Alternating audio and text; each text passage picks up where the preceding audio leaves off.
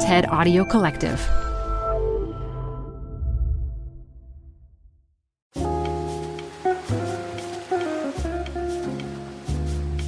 We're learning more and more about the idea of disability inclusion and what it costs us when other humans cannot realize their full potential because they have not been factored into the built social environments of our world. If you've never had to use a wheelchair or a cane, it can be easy to overlook the importance of a simple curb cut or a railing. If you're neurotypical, it's easy to overlook things that may overstimulate someone with sensory processing issues, and why vision or listening therapy is so important. These are examples of disability inclusion. For too long, the 15% of the world's population living with some form of disability have been sidelined in these conversations on design and social planning. But designing for disability provides a unique opportunity to rethink the way we build and live. I'm Sherrell Dorsey, and this is TED Tech. In today's episode, disability inclusion advocate Meghan Hussey takes to the TED stage to share a first-hand account of what it means to live in the world when you are different and how inclusive design can benefit everyone.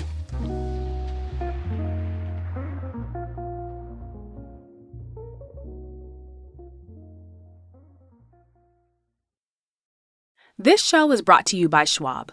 With Schwab investing themes, it's easy to invest in ideas you believe in, like artificial intelligence, big data, robotic revolution, and more. Choose from over 40 themes. Buy as is or customize the stocks in a theme to fit your goals. Learn more at schwab.com/thematic investing. You're growing a business and you can't afford to slow down. If anything, you could probably use a few more hours in the day. That's why the most successful growing businesses are working together in Slack. Slack is where work happens, with all your people, data, and information in one AI-powered place. Start a call instantly in huddles and ditch cumbersome calendar invites. Or build an automation with Workflow Builder to take routine tasks off your plate, no coding required. Grow your business in Slack. Visit slack.com to get started. This episode is brought to you by Progressive Insurance. Whether you love true crime or comedy, celebrity interviews or news, you call the shots on what's in your podcast queue. And guess what? Now you can call them on your auto insurance too with the Name Your Price tool from Progressive. It works just the way it sounds. You tell Progressive how much you want to pay for car insurance, and they'll show you coverage options that fit your budget. Get your quote today at Progressive.com to join the over 28 million drivers who trust Progressive. Progressive Casualty Insurance Company and Affiliates. Price and coverage match limited by state law. AI is making waves in every field it touches. President Biden is now on TikTok, and the election draws closer each day. With so much going on in the world, it is hard to keep up with it all, let me tell you. Hi, I'm Kai Rizdal, the co-host of Make Me Smart. It's a podcast from Marketplace. And every weekday, Kimberly Adams and I break down the latest in business and the economy with short daily episodes to make it easy for you to stay in the know. Listen to Make Me Smart wherever you get your podcasts. I've never known life without disability. Disability is where a physical or mental condition or impairment is combined with physical or social barriers that make it hard for a person to do certain things or interact with the world around them. Disability is very diverse, with a wide range of experiences that can affect a person's ability to see, move, hear, learn, communicate, or interact with others. In my case, my sister Erin is autistic and has intellectual disabilities. She processes the world differently. She enjoys riding her bike, collecting rubber ducks, watching YouTube videos on repeat, and spending the money she earns at work. When she's really happy, she squeals and flaps her hands. Though for many people, Erin is different, she is my normal. In my family, we were raised with the core value that different is not less. But it was made clear to me that the rest of the world didn't always share this value. Like, I'll never forget one time in middle school, my sister's aide had made a video of her learning how to communicate using speech and sign and thriving in an inclusive classroom where she was loved and accepted just for who she is.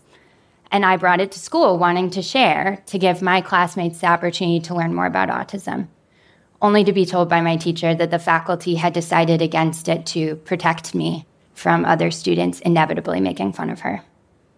It was one of many instances that taught me what stigma was.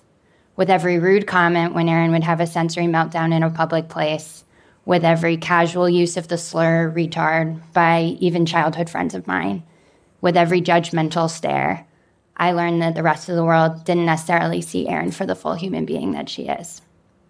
Now, when I went off to college, I didn't know what role, if any, disability would play in my life outside my family.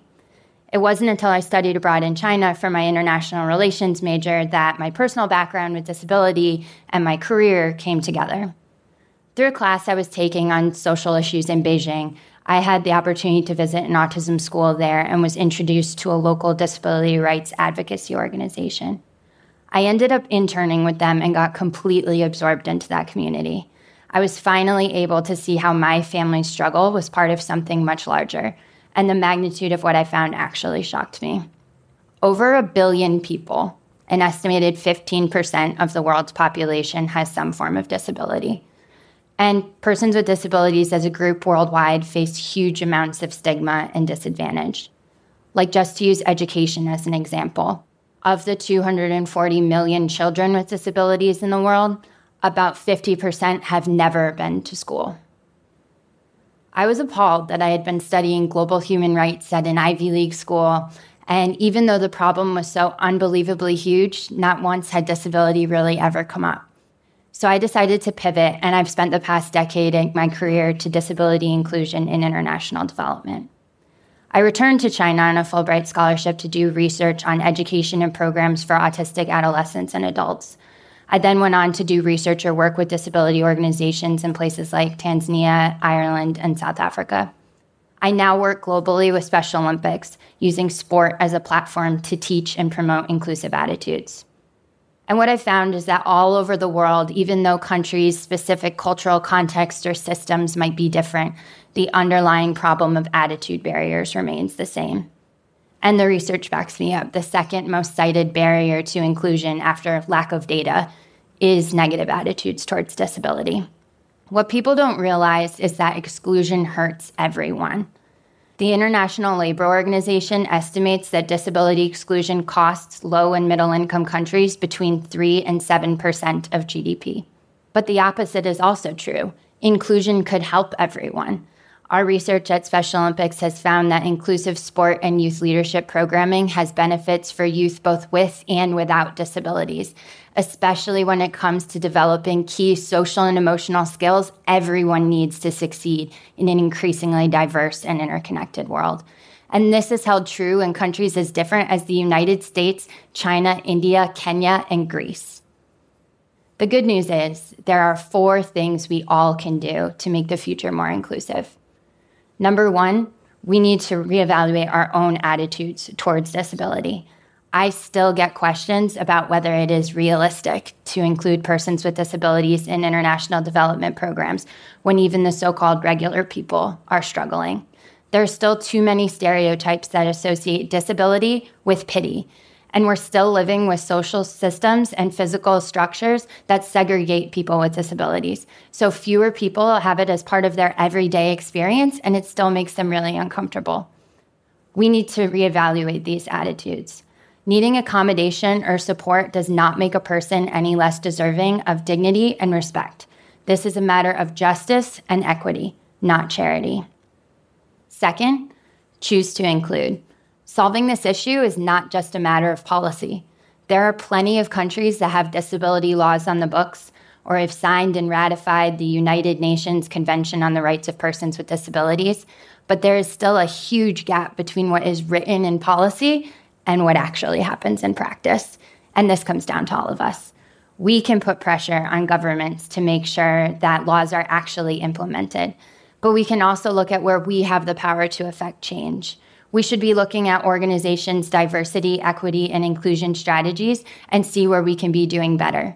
Too often, we still fall short of recognizing disability as part of human diversity.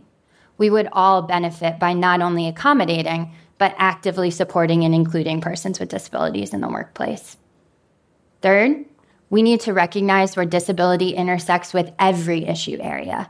When we talk about gender equity, we need to be inclusive of women with disabilities, who are actually more likely to be victims of gender-based violence.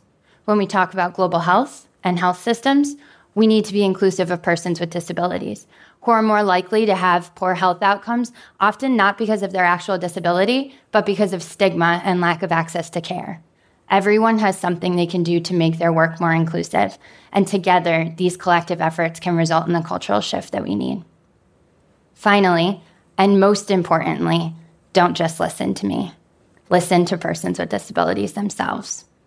All over the world, there are incredible self-advocates, like my friend and colleague Ben, who is both legally blind and has an intellectual disability, and who successfully advocated to the DC Department of Transportation to get voice and sound added to the crosswalks near our office to make it safe for him and people like him to cross the street going to work. Or Brina from the Philippines, whose parents were told upon her Down syndrome diagnosis that they shouldn't set their expectations too high, but who has become an assistant preschool teacher and a UNESCO champion for inclusion in education. Or Hasib, who has actually been on a TEDx stage before me to speak out against the stigma he has faced as an autistic young person in Pakistan. And I could go on and on and on with others who have shared their lived experience of disability in books, speeches, blogs, podcasts, and social media. When you're looking for ways to make your work more inclusive, seek out the voices of persons with disabilities. Really take the time to listen to what they have to say and follow their lead. Disability has always been and will always be a part of my life. Erin and I deserve to live in a world where she has more opportunities to be supported and included. Erin, Ben, Brina, and Hasib are only 4 out of over 1 billion people who are just trying to find belonging and live their best lives in a world that was not designed for them. Indeed, a world that was designed to hold them back. Not because it had to be that way, but because people built systems around attitudes that other and exclude them. And all of those people have family members like me whose lives are shaped by this issue, and communities who are affected, whether they realize it or not. Disability inclusion is not something nice that we do for those people. It is something critical that needs to come from all of us. Thank you. This podcast is supported by Tools and Weapons, the podcast hosted by Microsoft Vice Chair and President Brad Smith. Each episode features insight you won't find anywhere else from the center of the conversation surrounding emerging technologies like AI. Right now on the podcast, you can hear a special episode where Brad Smith lays out Microsoft's vision for a vibrant marketplace driving the new AI economy. To hear more, follow or subscribe to Tools and Weapons with Brad Smith wherever you get your podcasts. Hussey gives us 4 big ideas to consider in designing a much more inclusive world for those with disabilities, including understanding the intersections of where advocacy and policies can have the most impact. And her talk makes me reflect on how far an industry like tech has come on this issue. I remember when I was working for Uber and users would write in to ask us for various features to help make using and reading the app much more accessible for those who are low vision, blind, hard of hearing, or deaf. That feedback was eventually integrated into how the design and engineering teams thought about who their users were and how to better serve them. Imagine how much more Hussey's key solutions can apply to areas within tech. From being able to find housing through perhaps a site or an app where potential tenants can filter for or review the ADA ratings for buildings or units, to how those with disabilities can share their voice and identify much more easily on forms within surveys, and more to ensure they are considered in future building of products and tools. The consideration is not one of charity or pity, but of a better, smarter, and hopefully more thoughtful world.